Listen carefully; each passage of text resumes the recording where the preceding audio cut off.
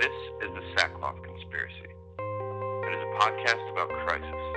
Crisis in our relationships, in our families, and in ourselves. This is a test episode. In it, you will hear the hosts, Josh and Shelly Buck, share and unfold their intense story of crisis, paralysis, and death.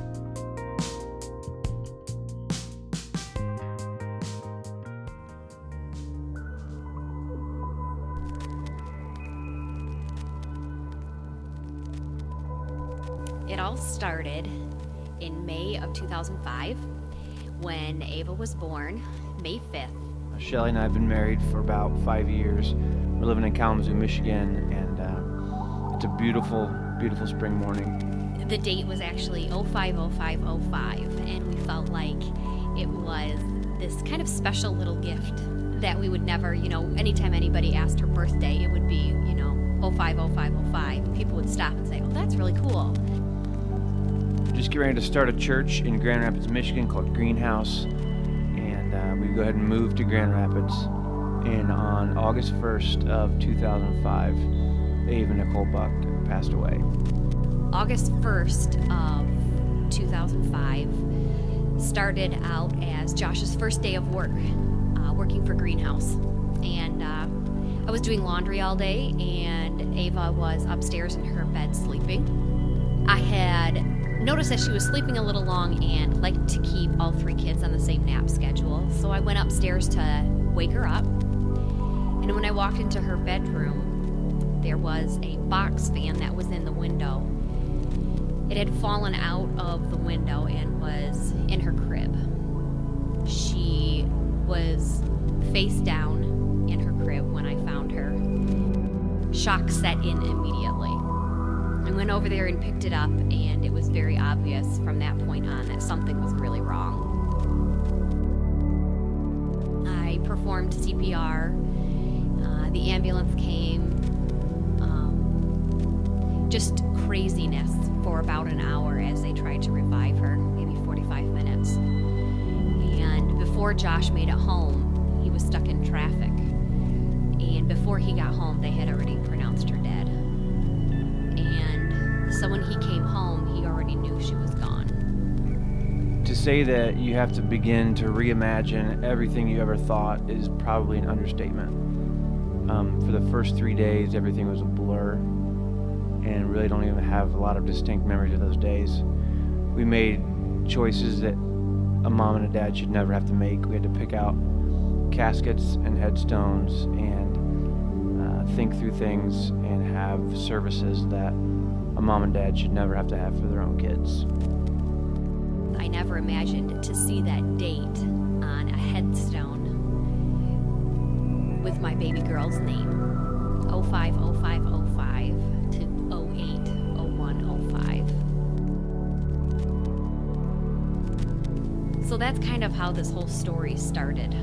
The story of pain and thinking that the bad thing that could happen to you has happened to us, so nothing else is going to happen. So that was a really life-altering moment. As time went on, we started working with Greenhouse. The pain started to be not quite so poignant after a year or so, a little bit more.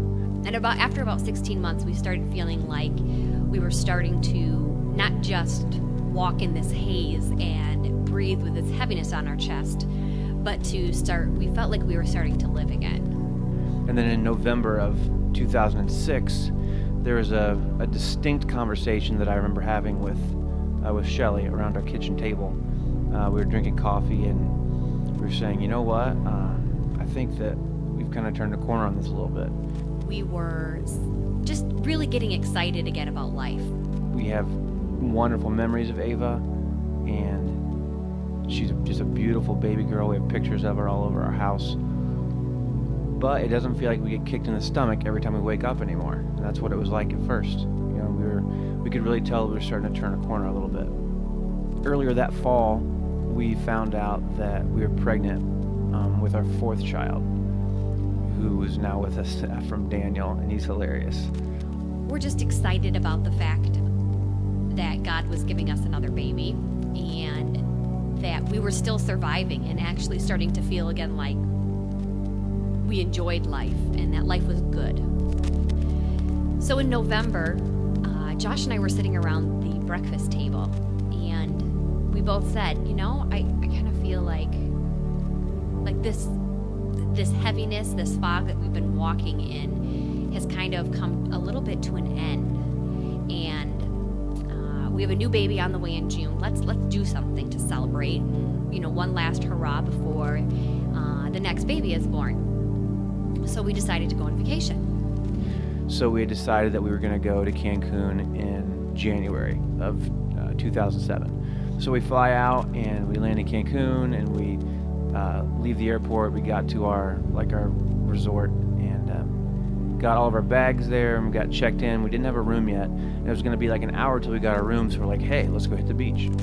So we just dumped all our luggage off and threw our bathing suits on and ran down to the beach and went to lay out for the very first time, just feeling like we were living this little dream for 4 days, this little vacation that we get to hang out with friends and just have a good time.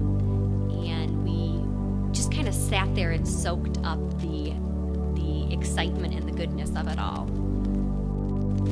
My girlfriend and I decided to lay out in the sun while the boys went for a walk. The boys went down the beach, and we're just being boys and jumping in the water and being silly and having a good time.